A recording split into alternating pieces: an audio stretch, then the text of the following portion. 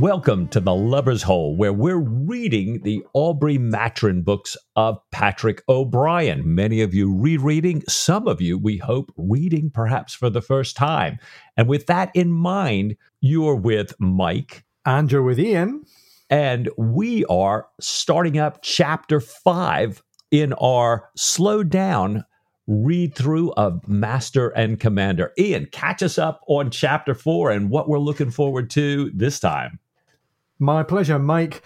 Last time, Jack, who's shaking down the crew of his new vessel, the Sophie, he had his gunnery practice interrupted when part of the convoy, this Norwegian cat that they were escorting, was taken by a galley. And Jack and Lieutenant Dillon and the brig Sophie and her crew all kind of grew and developed together as a crew as they went into action. They had stopped chasing the galley to go back and attend to the rest of the convoy, not entirely to everyone's satisfaction, as we're going to hear shortly. Jack realized that he had his old childhood friend, Queenie, to thank for his promotion and for this cruise that he's been given by his commander-in-chief, the still virile Admiral Keith. The members of the gun room had celebrated the beginning of the cruise, and they'd celebrated Stephen Maturin's appointment as surgeon. That was last time. This time, we're going to get into the log of Sophie, and that log is going to promise us already the first prize and maybe more. There's going to be an apocalyptic blow. There's going to be a brush with the plague. Jack's going to get a chance to prove himself once more. We're going to get some scatological humor. And Mike, who's going to be the butt of all these jokes, I wonder? We're going to have labor and delivery amongst the gunpowder. We're going to have a look back at a famous uprising and a chance for Stephen Maturin and James Dillon to get to know one another better. Maybe. So, Mike, we know that this chapter is going to take a lot of interest in logs and documents and documentation. We start out already in the log of the Sophie, right?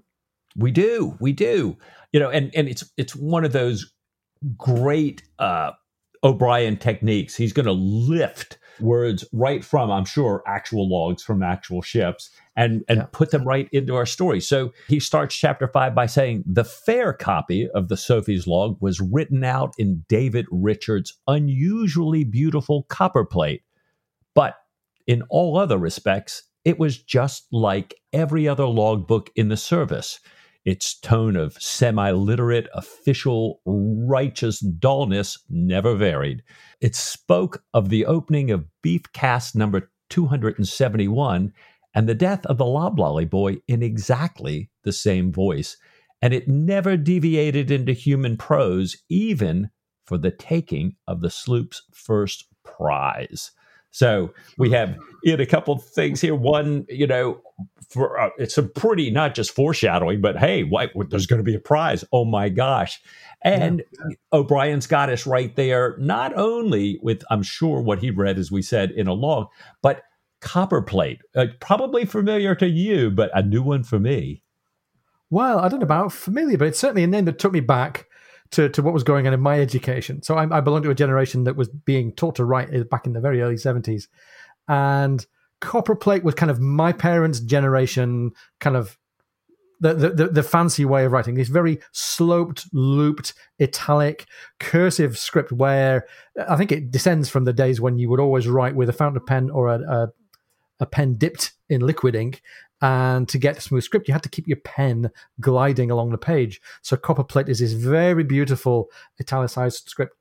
By the time the 70s came along and experiment in education was rife, including with writing and reading, we were all taught to write in a more upright, more kind of plain italic way. And it was okay to lift the pen off the page. And we were probably therefore writing with ballpoint pens rather than with fountain pens. But this copperplate is still, if you go back and read old documents, read, registers of births, marriages, and deaths dating back to the 40s, 50s, and 60s, you would still see people writing officially in this beautiful kind of looped style of writing here. I love the fact, as you say, Mike, that we've got this spoiler already in this log saying we're going to have this first prize.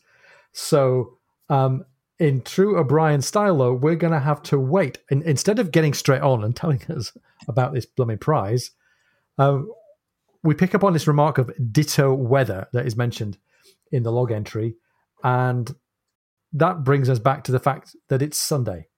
And we've got this picture that O'Brien paints for us of the veteran seamen taking care of themselves and each other. They're combing out and plaiting up their long hair. He talks about them looking like ancient oracles. And they're practicing a little bit, as sailors like to do, on the landsmen. They're pointing out to the landsmen what he calls the livid, purple, tumescent, deeply cloud-banked western sky where the sun is sinking, and talking about what it portends. Tumescent is a good signature word for O'Brien. It's a sexually provocative way of talking about the swollen and engorged, and you might say sexually aroused-looking skyline. Okay. The strange sticky heat that comes from the sky and from the glassy sea, he says, the swell that comes from the south and the east mean, in the words of the text, a coming dissolution of all natural bonds, an apocalyptic upheaval, a right dirty night ahead. And as well as winding up the landsmen who've never been through a storm, I think he's also winding us up to expect a bit more of this kind of salacious, saucy imagery as we get on through the chapter here. Yeah, and so I can see these landsmen, listening to all these sailors here, and they're already a little bit low, a bit on edge because of this unnatural death of the loblolly boy. The log was very succinct in mentioning it, but Henry Gouges, we're told, had announced his 50th birthday to his mates, and sitting there at the table, holding his grog, immediately died as soon as he said it, as O'Brien tells us, with his untasted grog in his hand. And it was just that morning, that Sunday morning, that he'd been buried at sea. Just as the sailors had predicted, the storm starts at the end of the last dog watch. So we're about 8 in the evening now. But by 4 in the morning, it's exceeding all the sailors' exaggerations. O'Brien writes, the men at the wheel had to hold their heads down and cup their mouths sideways to breathe. But the Sophie handles it really well. And in the midst of these steep, tall rollers, O'Brien writes that the Sophie, with her top gallant mast struck down on deck, her guns double breached, and her hatches battened down, leaving only a little screened way to the after ladder. And with 100 miles of sea room under her lee, she lay as snug and unconcerned as an eider duck. It's a lovely image, isn't it? First of all, of the Sophie kind of bobbing up and down on the waves like a duck just kind of taking it all in its stride. The eider duck, a very common species of duck in Europe, famous for most of us who can remember when quilts were called eider downs, famous for having its feathers, its breast feathers, used as a stuffing for pillows and quilts, and probably not an accidental reference for O'Brien, the first ever species of bird to be protected by law. A law written by that famous Northumbrian saint, Saint Cuthbert, back in the year 676. Hey, Mike, those were the days, eh? Yeah, for sure. So as the Sophie's riding the waves, Jack is watching her, his arm around a backstay. By the way, this image of Jack with his arm hooked around a stay enjoying the weather, we get that quite a few times in the Peter Weir movie as well. The text says his streaming yellow hair, which he wore loose and long as a tribute to Lord Nelson, stood straight out behind him at the top of each wave and sank in the troughs in between. Great image of Jack really, really enjoying this weather. He's really pleased with the way the ship is handling herself in the storm. And he turns and tells Stephen in this very offhand, kind of sailorish way, the ship is remarkably dry. And this is a complete non sequitur for Stephen. How can you describe anything in the world as dry, given the storm that we've just sailed through? Unlike the Sophie, unlike her captain, unlike her crew, the surgeon is not handling this weather very well. But Stephen, he says, Stephen, who preferring to die in the open had crept up on deck, had been made fast to a stanchion, and now stood mute, sodden, and appalled. Oh, my poor Stephen. Yeah, lashed to this stanchion in the midst of this incredible rain, and Jack is hollering, "It's remarkably dry." Stephen is sure he's making fun of him. I have to think. Yeah. Well, Stephen's much happier in the morning when the storm is over and the sky is washed so clean that he can see the color of the petrel's feet following the ship. So birds, I can see them in detail. Stephen's a happy lad. And speaking out loud, Stephen says, I remember the fact of extreme prostrating terror. And he's kind of keeping his eye on the bird. He says, but the inward nature of the emotion now escapes me. Now, he's standing there on deck. There are two men by the wheel, and they're kind of disturbed hearing Stephen talk about this. This is probably a very unlucky thing to be bringing this back up. And then, oh my gosh, heaven forbid, Stephen starts to compare this experience to a woman's experience in childbirth. And O'Brien writes, the man at the wheel and the quartermaster looked hastily away from one another. This was terrible. Anybody might hear. The Sophie surgeon, the opener in broad daylight, and upon the entrance main deck of the gunner's brain pan, Lazarus Day, as he was now called, was much prized. That is, Stephen, much prized, but there was no telling how far he might go in impropriety. And luckily, a serendipitous sighted sail stopped Stephen's soliloquy suddenly. Oh, bravo. Good work. Let's try that 7 times fast. I'm sure we'll get an outtake there. Sorry, I got carried away with my alliteration. No, I love it. Absolutely love it. Great bit of humor of the perplexed view that the sailors have of Stephen and just how much bad luck he might be calling down by going further and further into this comparison. It's a really interesting response to fear as well, just to sort of highlight there's a little bit of psychology going on here. We've talked all along about how this book is about O'Brien's perception of ships as the behavioral analysis lab.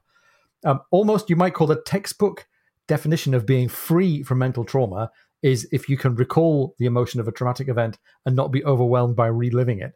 And actually, to be able to distinguish the emotion itself from the recollection of it is, you might say, if you're a psychologist, a sign of good mental health, at least on Stephen's part. Right. So Stephen is well adjusted for now. Not sure about all the members of the crew. We'll see. Anyhow, the ship that they've sighted on the horizon now is a felucca. A felucca with sails flying and no one at the tiller. Sails flying is taken as a signal of distress. No one at the tiller. Something's wrong. A felucca is a small vessel, often propelled by oars and also by one or more lateen sails, or by both. Feluccas are a really, really common design of Mediterranean working boat. There are big 2- and 3-masted feluccas with these lateen sails that you often associate with the Middle East. There are small single-masted feluccas and big enough for a handful of fishermen. Patrick O'Brien, as he looked out across the harbour in Collioure, would have seen, and we can see to this day, if you go to Collioure and harbours like historic harbours in the Mediterranean, you'll see these feluccas, these little fishing boats with a single sloping lateen mast. So, and we'll post out some pictures on the socials when we get around to it of some current day feluccas for us to look at. And Babington, our good friend Babington, is gleefully announcing the ghoulish news that there's a body visible on the deck of this felucca. Stephen spots a further body and says straight away that they have died of the plague. The closer they get, they can see more dead bodies. And Stephen very naturally says, right, I'm going to make up a bag. I'm going to ask to be taken across there, and I'm going to go and treat any survivors. I'm like, this is an important moment that we'll talk about in a second. But right now, everybody's understood what we have to do and what's going to happen next has always been kind of clear, I think. But now Stephen has to learn that what he sees as the natural next course of events is not what the ship and not what Jack sees as the course of events. Jack puts him down very politely, but very firmly. My dear sir, I'm afraid you must not insist or protest. It is mutiny, you know, and you would be obliged to be hanged. Was you to set foot in that felucca, even if you did not bring back the contagion, we should have to fly the yellow flag at Mahon. And you know what that means? And Stephen replies, you mean to sail directly away from that ship, giving it no assistance? Yes, sir, is the reply. Upon your own head, then. Certainly, comes back Jack. And this is another one of these kind of first of many moments, I think, Mike. They're first of many times in the canon where Jack's adherence to military service and naval priorities collides with Stephen's desire to follow causes, sometimes scientific discovery, in this case, humanitarianism. It doesn't seem to be a terribly big deal. O'Brien lets Jack win the argument pretty much flat out. Stephen doesn't really get to put his case, although in reported speech, we kind of reading between the lines, we learn that he must have put it with some vehemence. A few paragraphs later, we learn that he had shaken his fist at Jack. The text says, the log took little notice of this. It could scarcely have found any appropriate official language for saying that the Sophie's surgeon shook his fist at the Sophie's captain, which, by the way, is a hanging offence. Right. In any case, it shuffled the whole thing off with the disingenuous spoke Phillicker and 11:15 tact. For it was eager, says O'Brien, to come to the happiest entry it had made for years. So, Mike, we're getting a bit of a drum roll here towards what's coming up in the log here. We've had this clash of Jack's service priority and Stephen's humanitarian priority. We'll have to set aside the fact that this is really the first conflict that's arisen in this otherwise natural and good-natured friendship between Stephen and Jack. Maybe Stephen is just going to have to learn this. This is one more thing for him to learn besides all the naval jargon and all the hierarchies. He's just going to have to learn that that's how it is. Or maybe we're going to have to come back to these two different causes, these two different kind of propelling forces that are driving these two different characters, Jack and Stephen. It's interesting that the crew were really scared. Stephen wasn't scared at all about going across the Heathrow as his natural kind of caregiving priority. The crew had been scared. They had seen this tame African Jeanette, I think that's how you pronounce it, a civet a bit like a cat. And the idea that might jump across and carry the plague across the Sophie had absolutely terrified the crew. No such fear for Stephen. But Mike, let's hold that off for later. Let's talk about this really happy log entry that's coming here. Yeah, well, and I love this. As you say, we're going to see these conflicts between Stephen and Jack. And part of this, one of those causes that comes up sometimes is Stephen as that rational Enlightenment man, Jack as a little foot in both worlds of the Enlightenment and thinking and the superstition of Navy and the tradition. And his realize, when he tells Stephen there, look, if you went across and came back, even if you didn't have the plague, half of our crew would die. They would know. It's kind of like, the African shaman or something, the witch doctor putting the curse and boom, your brain kills you. So, and we're going to see this superstition thing throughout the canon and in a fascinating way. But as you say, let's go back to the happiest log entry. And they start with the sight of another sail, the long promised prize now. And we get a little backstory that the crew under Captain Allen had not taken a prize. As a matter of fact, Allen had gotten cruises and they'd never even seen a prize. O'Brien tells us that the oceans had just emptied before them. So almost straight away, they sight another potential target, a Palaka. This ship with kind of one-piece mast, not separate topmasts. And we get a really nice account of how successfully Jack has set up the Sophie and himself for prize chasing. So now he calls upon this nice, big, square mainsail, and they can start to keep up with this Palaka and keep it in sight. And with the help of Jack's navigation and seamanship, they unfortunately lose her in the twilight and the darkness. But Jack, Jack really comes to the fore here. It's kind of, watching this whole chase here, Ian, that, at one point, O'Brien always tells us kind of can feel the ship, can kind of see the ship, and he realizes that she's being pressed down. And so he gives this order in the midst of them chasing as fast as they can to take in the main royal as they're chasing. And O'Brien had written, rarely had he given an order more reluctantly obeyed. So the crew is like, what's the matter? Are you crazy in their minds?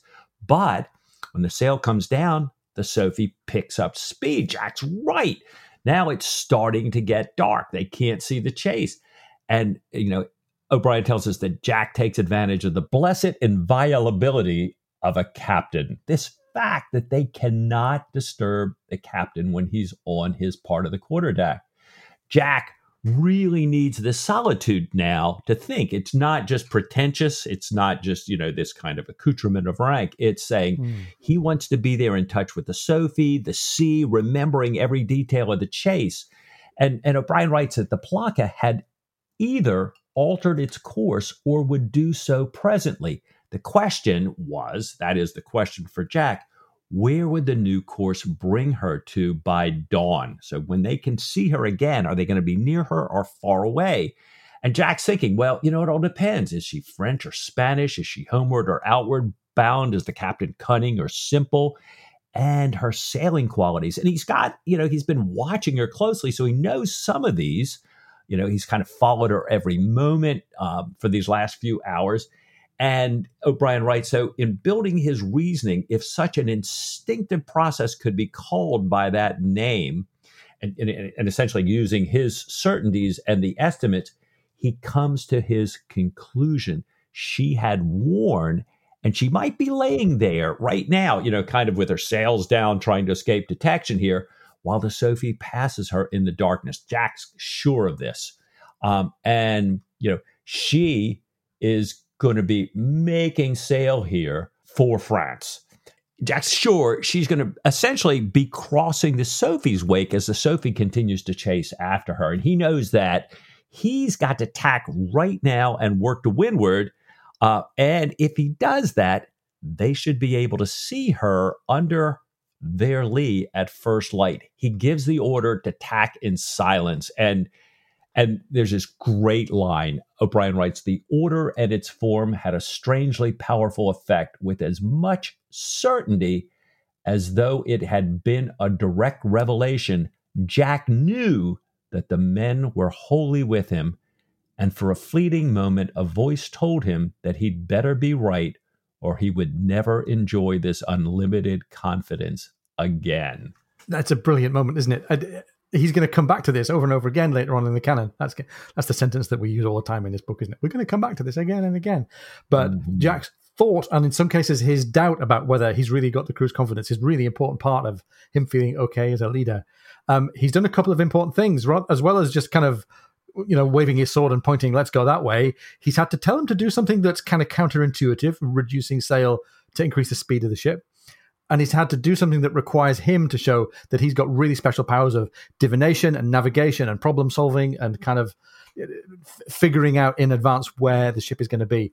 And he's really growing and gaining strength from the fact that they seem to be happy to follow him now. At least most of them do. Right. And it's a great change from a crew that doubts their captain's orders to a crew that are completely with him for now. And we're in this kind of stealthy chasing mode. To get around this, Jack decides that he can't be bothered to ship deadlights in his cabin that would allow him to then show a candle. He's going to go into the guts of the ship. He's going to go to the gun room and hang out there. And it's an awkward and slightly uncomfortable visit for Jack because he gets a reminder of how isolated he is as the captain. The text says he was an intruder. He had upset their quiet sociability, dried up the purser's literary criticism, and interrupted the chess as effectually as an Olympian thunderbolt. And to top all of that, he gets a reminder that Stephen, his particular friend, is now almost as much of a member as the gunroom's social circle as he is of Jack's. And the text says Jack felt obscurely hurt. And after he had talked for a while, a dry, constrained interchange, it seemed to him, so very polite, he went up on deck again.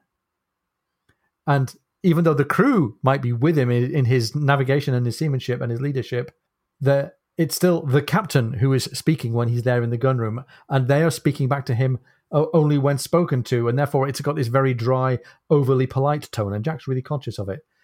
He's surprised that Dillon is here playing chess with Stephen, even though it's Dillon's watch below. And Jack's thinking, well, if I was Dillon, I would have been on deck. And Stephen, meanwhile, rather awkwardly steps in to try and help Jack, and he goes on deck insisting that Jack should wear a woolen garment to counteract the falling damps. And Mike, between these three men, Jack and Stephen and Dillon, how many more times in this chapter, how many more times in this book are they going to misjudge and misunderstand each other's situations and priorities and emotions? Mike, this day is yet young. before we move on, we've talked a few times about the gun room. I should just point out here, if you, as a new reader of Patrick O'Brian, want to feel confident making your first steps in the online discourse, the online commentary about the Patrick O'Brian books, this is a good one to get straight in your head first. The gun room versus the wardroom. Now, in this era, in the Regency era Royal Navy, officers messed in a place that was called the wardroom if and only if the vessel was a ship of the line, a big, fully rated 2 and 3 deck ship.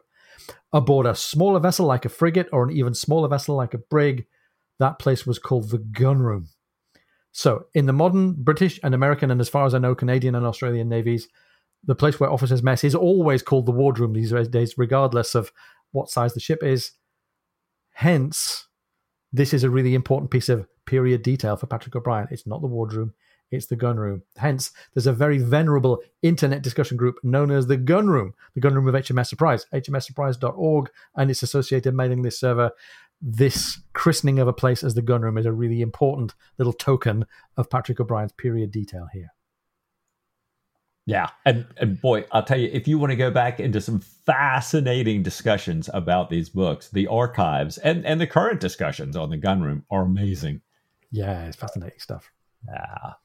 Good. So we've had all this, we've gone through the night. O'Brian gives us this half hour by half hour little details of everybody being so silent and everything. And the dawn is coming up, and lo and behold, the prize is in sight. Yeah, it's a real strong reminder for me of the chase that happens in Master and Commander Far Side of the World. But it really reminded me of this remark by the Master. The Master says it had to be more than 100 sea miles, and he brings us up on his tail. That's seamanship, Mr. Pullings. My God, that's seamanship.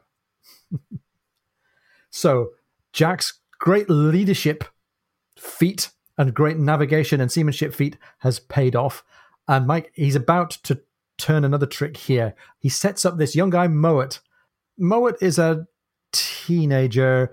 He's young enough that his voice still cracks, but he's old enough to, I think, have already passed all the technical exams for a lieutenant. He's officially a master's mate.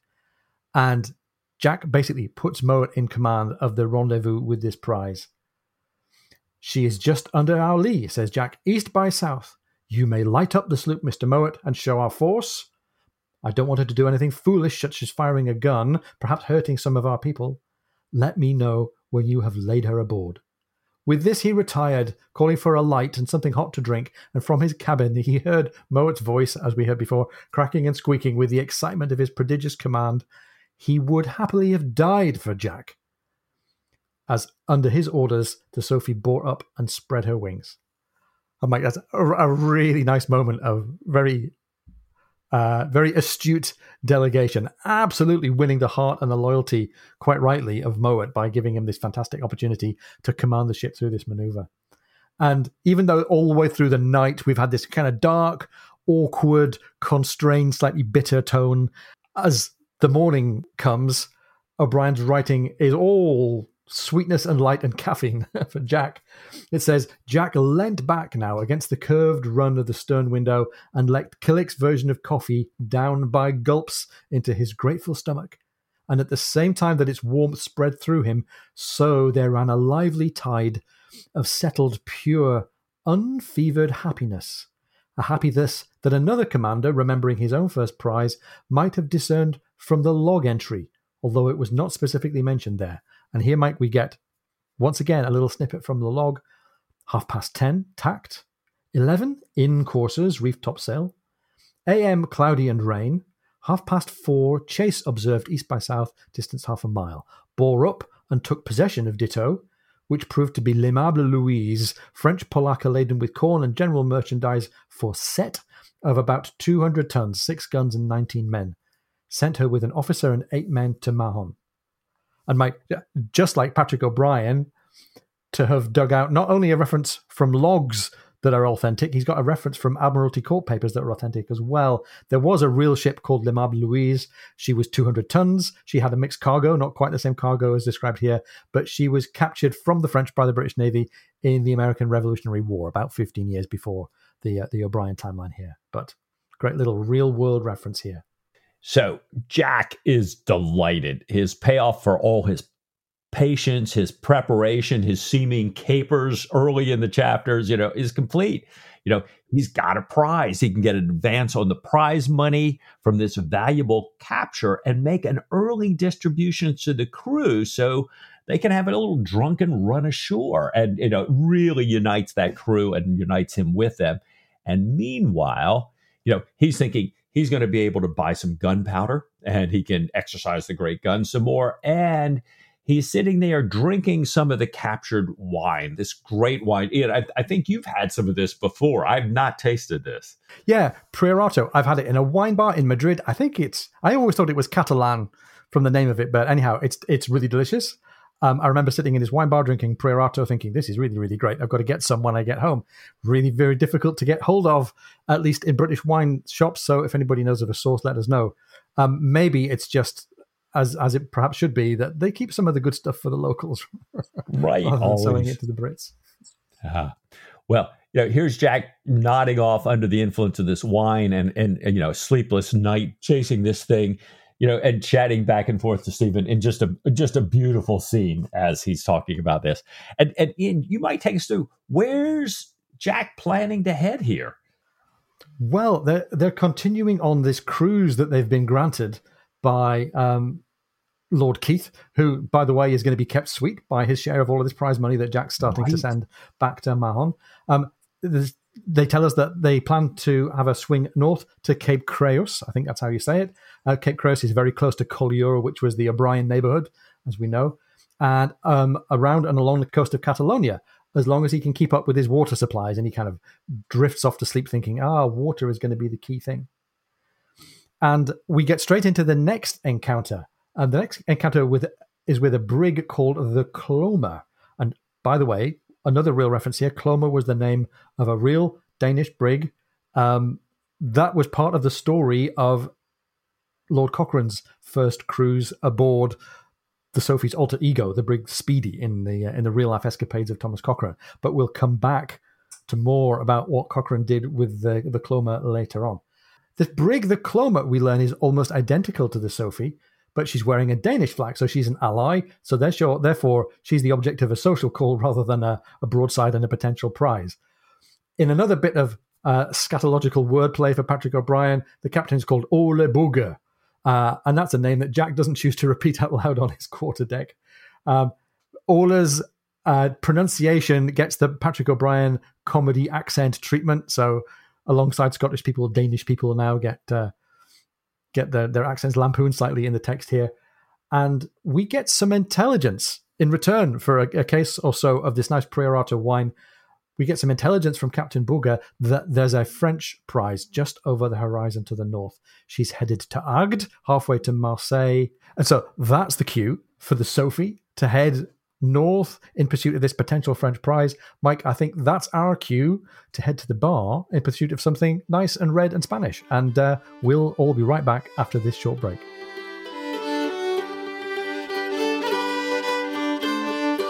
If you're enjoying the podcast, please come and join our supporters on Patreon. Go to patreon.com/lubbershole.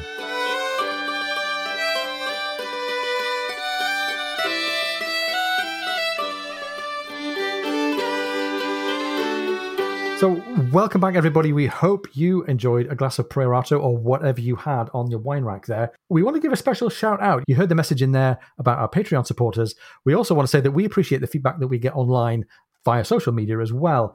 Big shout out to listener Andy Hall, who's shared on the Facebook Aubrey Maturin Appreciation Society a little update to the world about how we are digging back into the Master and Commander chapters at a slower pace. Thank you, Andy, for that. We hope that you're all enjoying it so far. If you haven't already done so, then you can find us online. We have our own page on Facebook, facebook.com/lubbershole. You can find us on Twitter. We are at Whole Lubbers. And you can find us in a few other places, as I mentioned online, where the Aubrey Maturin books are getting talked about. So, Mike, there's not much drama this time. There's no great tension as we find and encounter this chase. No particular hurdles for Master's mate Moet, as the Citoyenne Durand, as she's called, kind of calmly gives up here. It turns out that she gave up without a murmur because she was carrying two precious and delicate cargoes. First, she's carrying barrel upon barrel of gunpowder, and Jack purloins this in the name of efficiency. Only just this side of looting, I would say. I love this, slightly tongue-in-cheek thing. He says, well, there's a lot of damaged stuff aboard that sloop, he says to the gunner. I can see it from here. We shall have to take it away to prevent further spoiling. And in the name of the same appropriation, he grabs the French vessel's launch as well. So the first precious cargo was the gunpowder. The second precious cargo was the master's young, pregnant wife, who's gone into labor just as the ship is taken. And Mike, there's lots of comedy extracted from the horror and the ignorance of this male crew who have no familiarity at all, most of them, with the nature and the sounds and signs of childbirth, as they hear the groans and the shrieks of this woman going through labor.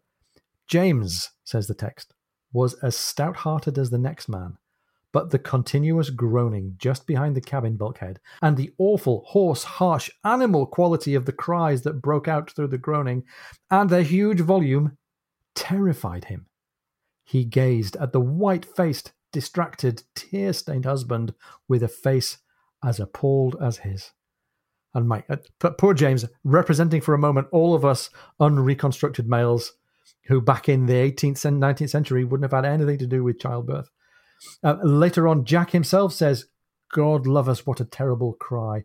I am truly sorry to inflict this upon you, Dillon. He's meaning that Dillon's going to take command of the prize. But you see how it is.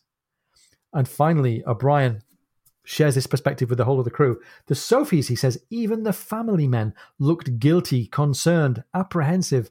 The dreadful, unremitting shrieks went on, and when Stephen appeared at the rail to call out that he must stay aboard, Jack bowed to the obscure justice of this deprivation. And Mike, the only one of them, besides the woman herself, who regards this as regular and routine and all in a day's work, is, of course, Stephen. Now, my friend, he says to the captain, these buckets would be best over the side, and then I recommend you to lie down for a while. Monsieur has a son. So, as nobody has ever said in the Patrick O'Brien books, Mazel tov. Right. And wish that they would. And let's dig back into boat names here. Citoyen Durand, the name of this particular ship, was there a real-life Durand that this might have related to? There really was, which was fascinating because this one was a little hard to dig up here. But in fact, there is a citizen, Margaret Durand, and she was one of France's leading feminists. She started as a stage actress. She became a very good journalist working for France's top newspaper and was actually sent to cover an international feminist congress in supposedly to write a humorous article for this top French newspaper. But she came away a changed woman. She became a leading suffragette who thought, women shouldn't just have the vote, but they should be part of the debate. She actually stood for office. She founded an all-woman newspaper with some of the leading women writers of her time, kind of championed women first in their fields throughout France in all sorts of professions, and found when she needed, printing and was not accommodated, she created the first all-women's printing group. She also was, I believe, quite a beauty, had a pet lion, was known very well in kind of high social circles. So she really raised the profile of feminism in France and Europe to a really unprecedented at that time level of respectability. She has a bibliothèque, a library named after her, right in a specialized Paris library that houses all of her sources. So, of course, Patrick O'Brien, right? Yeah. And fascinating little bit of juxtaposition here. Assuming that she was the Durand that he was referring to or thinking of when he came up with this name for this boat, and we're getting into the idea of rights and freedom and representation and democracy and feminism. And this is all in our minds if you choose to dig for it, just as we get into this conversation that's coming up between Stephen and James Dillon. And Mike, I love this passage. This is probably the character heart of the book. And Stephen and Dillon have edged around each other so far because they've been in public. They've been in the presence of people in front of whom they can't really be transparent about their past political activities and their allegiances and so on. They're both Irishmen and they both know each other. And Stephen has already hinted about the distaste that they both have for the idea of an informer and a particular kind of informer as well, and a renegade. And I've really, really enjoyed digging back into this conversation here. So with the French crew back on the Sophie as prisoners, with just the sleeping French master and his wife for company, Stephen and James Dillon get to talk alone and in private. Stephen says, "It is only now that we have the opportunity of speaking to one another.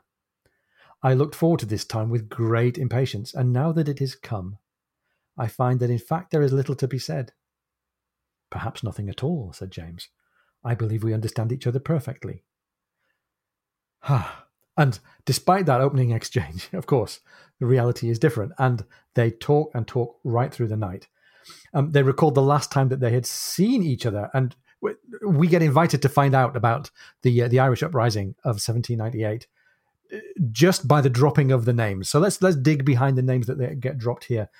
Stephen had been meeting with Lord Edward Fitzgerald, who, in the real timeline of history, Irish history, was a leading proponent within the movement of United Irishmen for Irish independence through insurrection, through a French-assisted insurrection against Great Britain. In real life, Edward Fitzgerald was fatally wounded on the eve of the intended uprising during his arrest. And Stephen remembers the early days of the United Irishmen before this insurrection and how they had been really passionately attached to liberty. He said that the word liberty glowed with meaning. They talked also about unity as a cause, but Stephen was skeptical about the group of strange bedfellows that were brought together. He talked about priests, deists, atheists and Presbyterians, visionary Republicans, utopists, and men who merely disliked the Beresfords. And Stephen, at that time, had been full of zeal for humanity at large and sufficiently full of republicanism in those early days, but really not moderate enough for Fitzgerald, the fomenter of this French-assisted insurrection. And people are disliking the Beresfords. Mike, who were the Beresfords, and why might they have been disliked? Right. Well, on the one hand, from the perspective of Dillon and Stephen's conversation here, they're a very powerful Irish family, kind of multiple MPs in succession, lots of ownership interests and things that opposed to emancipation, the emancipation of Ireland. But even a little bit deeper, the father was a guy who'd become a member of the Privy Council of Great Britain, also kind of a revenue minister in Ireland. So had some people called him sort of the King of Ireland, and he was opposed by some popular politicians. So there were reasons to kind of have some resentment here against this guy. Although, very helpful in a lot of architecture and great things in Ireland, but the son was also thought to have, it was in his kind of writing studio there that interrogated United Irishmen there. So, definitely in popular politics, they were opposed by some people for some reasons, and certainly in the United Irishmen, a very vehement dislike. And it's fascinating. We're going to go into quite a deep and sort of nuanced picture of the politics of rebellion against the colonization, the taking over, if you like, of the Irish state by the British Crown, the British government. And we're learning that it's not true necessarily to think that Ireland was just an island full of Catholics kept in poverty by ruthless British overlords, although there were ruthless British overlords and there were plenty of Catholics in poverty. But there was a society that itself was still pretty divided and pretty diverse. And there were these different Protestant sects and there were landowners, and this was potentially a really, really messy situation. And I'm not for a minute going to say that anything good was done about it by the British government, but I'm going to say that it was not a simple matter of one repressed block of people rising up. This was a matter of a coalition being built within what you might call middle-class society in Ireland. Right. And at the time, Dillon said that he had been in favor of emancipation because emancipation covered all non-Anglican faiths. So Presbyterians would have been in favor of emancipation just as much as Catholics, for example, religious freedom in general. Anybody who wasn't an Anglican, who wasn't part of following the Church of Ireland / Church of England, was legally excluded from political and economic life and from military service. So Dillon was in favor of reform of that aspect of society, but he wasn't a Republican. He wasn't for overturning the monarchy altogether. He says that a republic in Ireland would become little better than a democracy, in his words, and that a Catholic republic would be ludicrous. Is Dillon saying that I only want middle-class, upright Irish Catholics like me to be in charge, and that, absolute rule is still okay? Is it that he wanted, the Irish gentleman class to stay in power? Or is it just that he's saying he wants to separate the idea of democracy and representation and liberty of that sort from the idea of liberty and freedom to worship? And I think this is a really, really great question. Perhaps then, and certainly these days, we tend to bundle together republicanism and religious freedom and nationalism and self-determination as all one thing. And if you want one of them, you've got to want all of them. And one of the things that I really appreciate about this chapter and about lots of the conversations that we have through the character of Stephen later on in the canon and his politics, is that it presents a more nuanced picture, and that these things, these different kinds of freedom and these different kinds of change in society can be separate from each other. And I'm not sure, I don't think Dillon was guilty of straightforward chauvinism and self-interest on the behalf of middle-class Irish people, but I think he was saying the problem that we had right then in Ireland was religious emancipation. Other things to do with changing society might have to be solved another day through other means. Well, I think you're absolutely right. And what we're seeing is just such a nuanced view and an insight just through these two individuals of how diverse this group of United Irishmen was, and how wildly different things were kind of motivating them, and the different ends they were trying to achieve, all in the same things. We see Stephen kind of growing up in part of this movement, that part that wants, insurrection and kind of overturn. And we've got kind of, in the beginning of this discussion, this test that Stephen took about were you a true United Irishman or not. And we see Dillon in a very different group. His committee kind of not at all about this, let's take the revolution from America and France and bring it to Ireland here with the help of the French. So Stephen, in fact, by the time he had been in this group for a while, had changed himself. And he's telling Dillon about that in fact, the last day that he saw Dillon, who was also coming to see this Fitzgerald, Stephen was there trying to persuade him not to go through with his plans for this rising. But Stephen said he was opposed to violence anyway. But setting that aside, he thought that what they were trying to do and how they were trying to do it, and knowing all the informers that were in their organization, that there was just too much risk, and it would kind of result in the ruin of their cause. That, there were certain goals they wanted to meet. Doing it this way was not going to get at that. And the death and ruin of many of the men involved and their families. And Stephen, really passionately describes how he was trying to channel kind of his early essence of belief in this movement to get Fitzgerald to listen to him. And he talks about how much spirit he expended that day, more than any other day, trying to argue as if he still believed enough to get Fitzgerald to listen to him. But Stephen's telling Dillon, in truth, and O'Brien writes, I no longer cared for any cause or any theory of government on earth. I would have not lifted a finger for any nation's independence, fancied or real, and yet I had to reason with as much ardor as though I were filled with the same enthusiasm as in the first days of the Revolution, when we were all overflowing with virtue and love.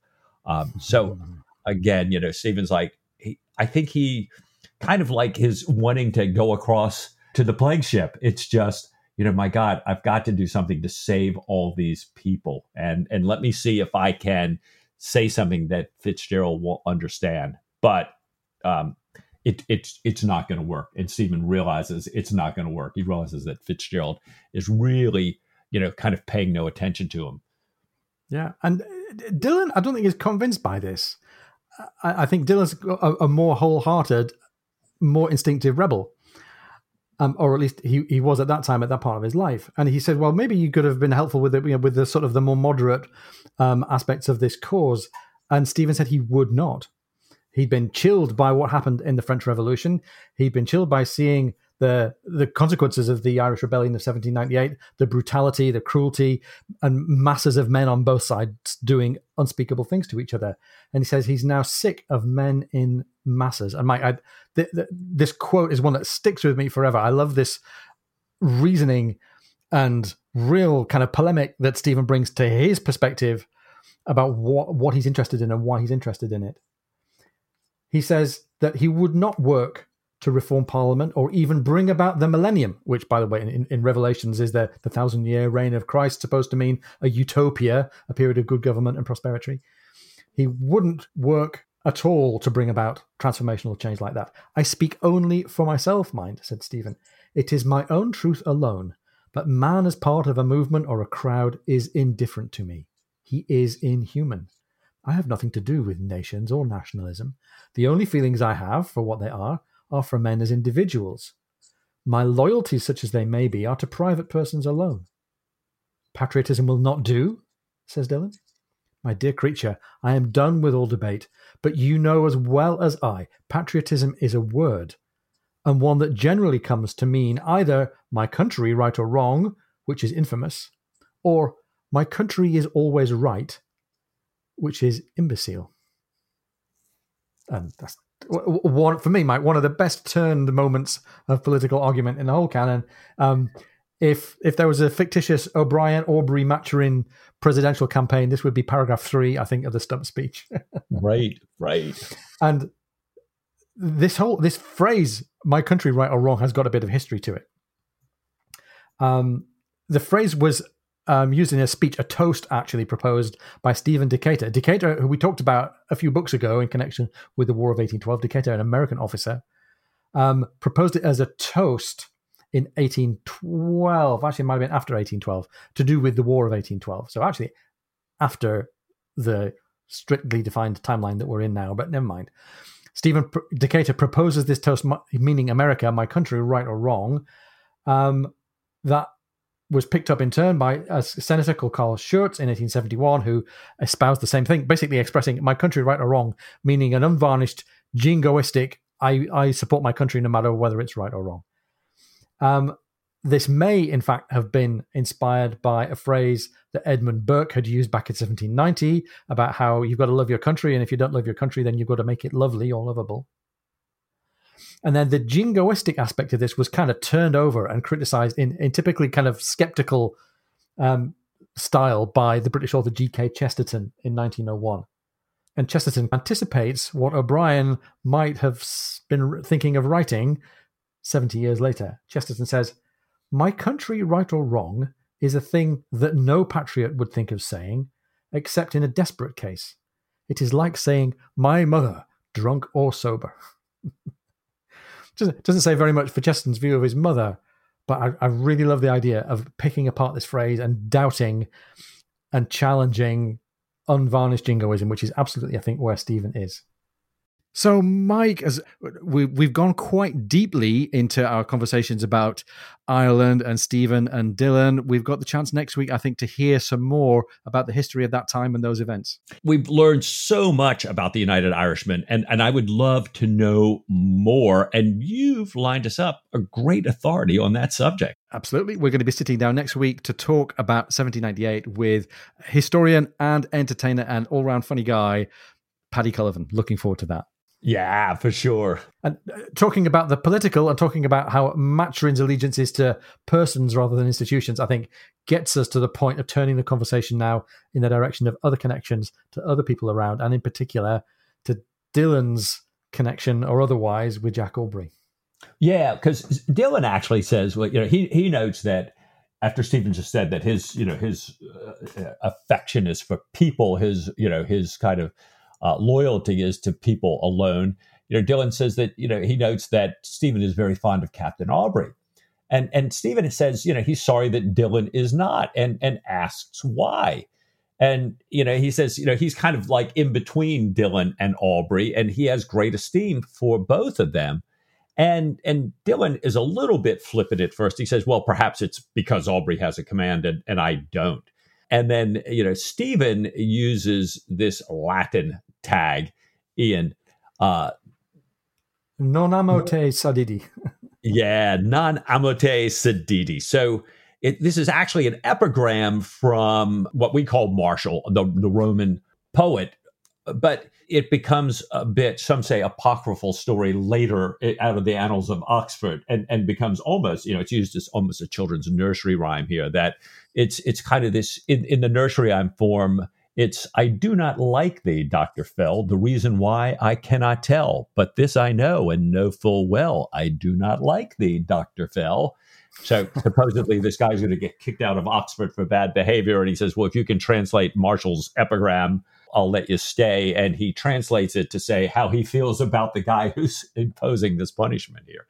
But not Sabiti, the original target of this line about, but really it's getting at Stephen saying, are you just saying it and you don't really know why?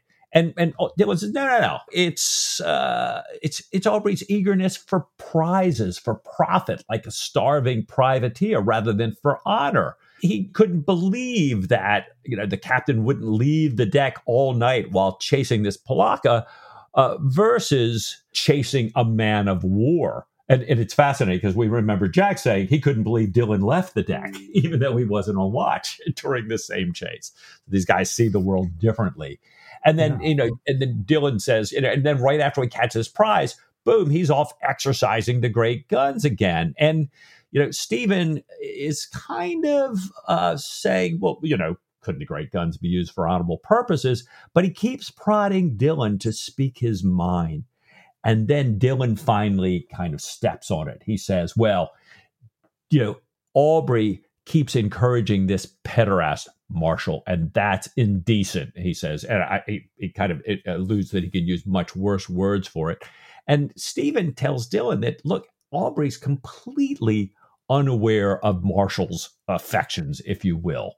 And Stephen's trying to tell him a little bit about Aubrey, that he's not as kind of aware of people on some level like others are, and that Aubrey thinks pederasts only trouble, and his quote is, powder monkeys and choir boys.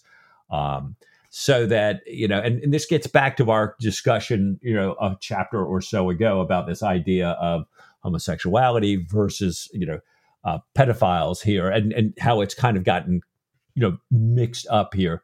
But Dillon and Stephen then continued this discussion as Stephen's telling Dillon about how he tried to educate Jack a little. Ian, you might want to take this here. Well, we kind of get this serious conversation descends a little bit into butt humor here. I made a circuitous attempt at enlightening him a little, but he looked very knowing. He's talking about Jack here. He looked very knowing and said, don't tell me about rears and vices. I've been in the Navy all my life. And James Dillon replies, then surely he must be wanting a little in penetration. And Stephen says, James, I trust there was no mens rea in that remark. And mens rea, it's almost too crude to point out. Mens rea, the Latin tag, is a reference to criminal intent, a guilty mind. But O'Brien, even in the depths of this very serious conversation, can't resist what looks like a pretty scatological pun. Yeah. So why is sodomy always the butt of these jokes? Yeah. Right. I kept reading, we had the goat and tea or not tea after the sodomy incident. The last one we had ole bugger earlier. Now we've got this mens rea. And I kept saying, another sodomy joke. What a pain in the ass. Boom. Right. But I guess they do get you in the end. Oh, Mike, this is high quality material. I never knew you'd done a tour doing stand up in fraternity houses. That's amazing. This is what you get for listening to this chapter 5 times through Patrick Tull walking around the farm. It's like, wait, no, I can't take the sodomy joke one more time. But luckily, we're now perhaps past them. We've put them to an end. Maybe then, by the way, Stephen and James are a long way down a bottle of really good quality brandy by this point. Dillon goes back up on deck to check on the crew, and maybe the conversation is winding down. And he comes back in a sort of conciliatory tone. He says, I am too touchy, I know, but sometimes when you're surrounded with proddies, which is, crude slang for Protestants, when you're surrounded with them and you hear their silly, underbred cant, you fly out. And since you cannot fly out in one direction, you fly out in another. It is a continual tension, as you ought to know, if anyone. Dillon asks if Stephen knew he was a Catholic. Stephen said that he'd known that some of Dillon's family were Catholics, but that he had imagined that it would put Dillon in a difficult position with the oath that he would have to swear in order to have a lieutenant's commission. And we heard earlier on that the oath that you have to swear involves utterly renouncing the Pope, among other things. Not in the least, said James. My mind is perfectly at ease as far as that is concerned. And then we get a little bit of the inward dialogue of Stephen. That is what you think, my poor friend, said Stephen to himself, pouring out another glass to hide his expression. And Dillon seemed to be about to discuss this some more, and they turn back to trivial reminiscing about old days, and they finish up the bottle, and Dillon goes back up on deck again. And when he returns this time, he says he's also upset, maybe not having been promoted for his action in the Dart. And he asks Stephen, who was it who was said to have earned more by his prick than his practice? And Mike, the question's not answered directly in the text, but it's answered when we dig a little bit, isn't it? Yeah, I mean, it's Selden that's being talked about, but what he doesn't say is that it is a line about John Selden, but the line about John Selden, who supposedly slept with the Countess of Kent with the full knowledge of her husband, and after her husband, the Earl's death, Selden married the Countess. This was said by an English antiquarian, a guy named John Aubrey, who wrote this little book full of little biographies called Brief Lives. So it's very much Dillon bringing up this line, which was written by a John Aubrey, and he's taking a poke at our John Jack Aubrey. I think suggesting here that perhaps Aubrey was promoted because of his affair with Molly Hart, and maybe he's suggesting that Captain Hart is okay with that, and therefore push Aubrey up for promotion, but not Dillon. Yeah, and I don't think Dillon is in a mood to have any of his points or his whataboutisms kind of pushed back by Stephen. He's pretty sure that he's allowed to object to Aubrey on a bunch of different grounds, some of which are arguable, but some of which don't have to be arguable. Yeah. Stephen does come back and tell Dillon that, in Jack Aubrey's case, that consideration is irrelevant. And I think we think that Stephen probably knows that Jack and Hart are at each other's throats. Hart is not working in Jack's interest here, right? No, absolutely. Yeah. Yeah. But Dillon does add that, he really, really wants to get promoted, and that serving under a prize hunting captain is not the most direct route to promotion. So hang on, we've had the fling that maybe it's because I'm a Catholic, maybe it's because I lack interest, maybe it's because I didn't get recognition for the action in the Dart, maybe it's because Jack is all about the money and I'm all about the honor. And Stephen is going to not let this one go either. He says, well, it's easy for a rich man to despise money. And Dillon protests that he has all this land that's actually worthless, it's bog and mountain. And Stephen comes up with this great rejoinder. I have never yet known a man admit that he was either rich or asleep. Perhaps the poor man and the wakeful man have some great moral advantage. So he's not having any of this. And he goes on to say, well, Jack is brave. He could lead them to glorious and remarkable actions. And Dillon is doubting this, and he's willing to cite the galley in evidence. Jack had turned back from pursuing the galley to go back and look after the rest of the convoy, and Dillon had taken that really badly. Stephen says that this was Jack being prudent and doing his duty, and Dillon just goes back to the idea that Dillon wants to be promoted and says, I want no republic. I stand by settled, established institutions and by authority, so long as it is not tyranny. All I ask is an independent parliament that represents the responsible men of the kingdom and not merely a squalid parcel of placemen and place seekers. Given that, I am perfectly happy with the English connection, perfectly happy with the two kingdoms. I can drink the loyal toast without choking, I do assure you. So he's really not willing to let Jack be seen as having any kind of prior claim or higher claim to duty. Dillon is all about duty and honor, and he's really still willing to see Jack as a little bit tainted by this idea of being a prize seeker. Well, it's dawn. Dillon puts out the light and invites Stephen up on deck to see some interesting birds off the coast of Minorca there. And then Dillon adds, you remember when this whole conversation started, Stephen said, well, now that we've got this moment, there's not much to say. But Dillon ends it saying, I cannot tell what possessed me to speak so rancorously. And he's looking unhappy and bewildered.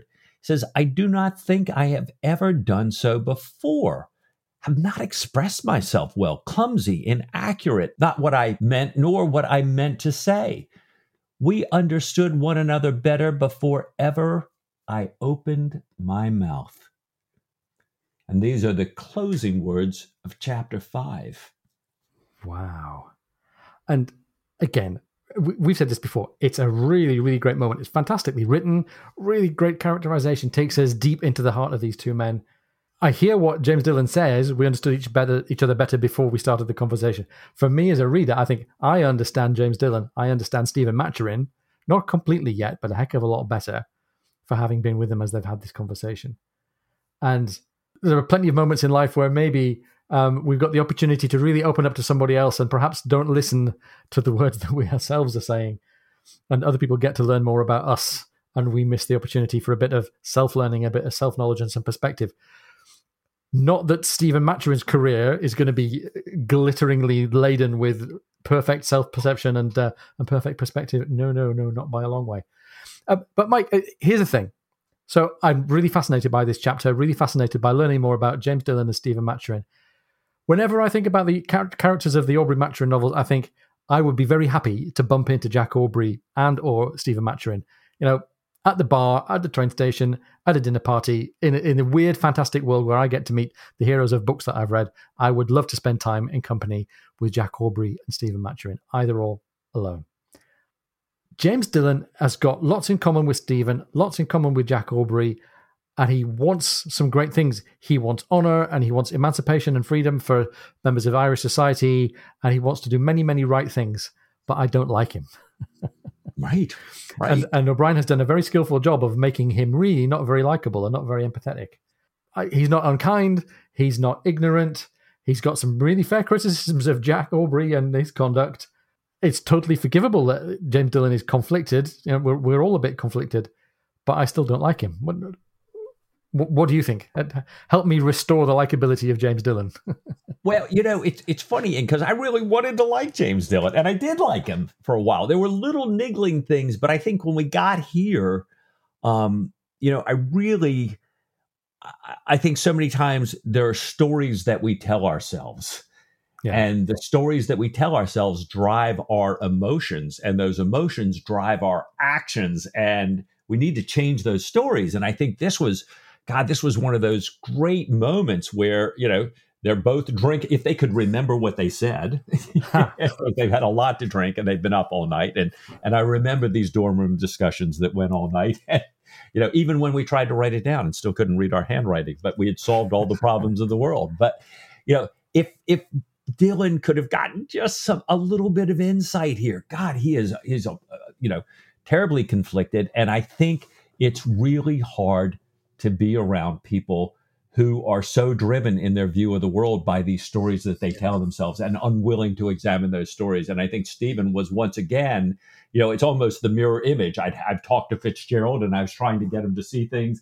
Now I'm talking to Dillon and I'm trying to get him to see things. And, I think here Stephen was not trying to act like he believed what Dillon believed. Clearly, they thought very differently about the Irish uprising and what their aims were. But, I'd love to have a beer with Stephen and Jack.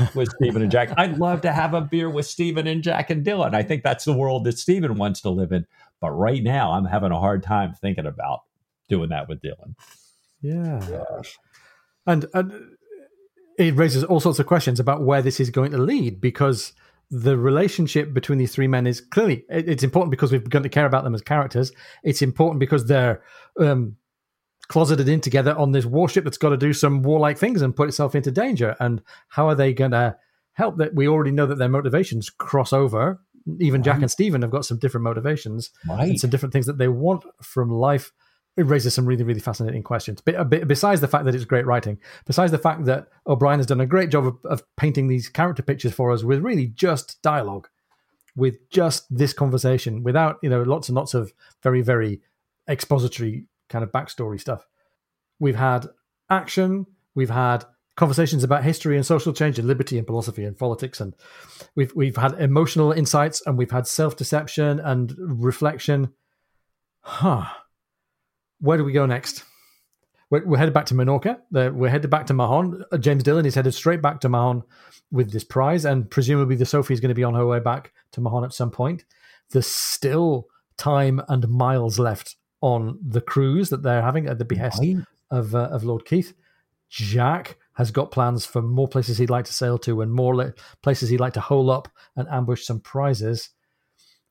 We've got this brewing tension between Jack and Dillon, perhaps between Dillon and Stephen himself.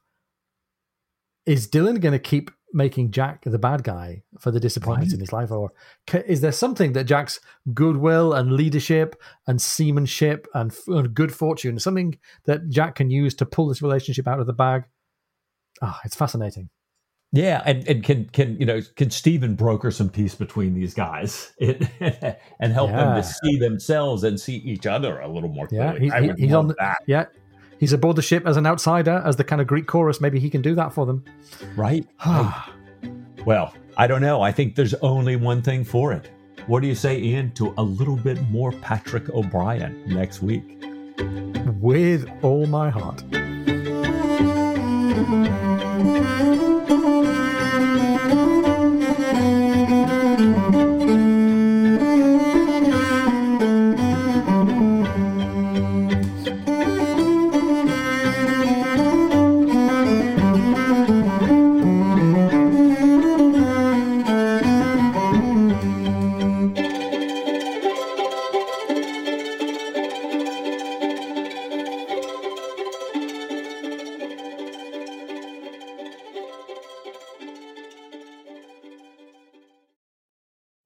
No, I can't take the sodomy joke one more time.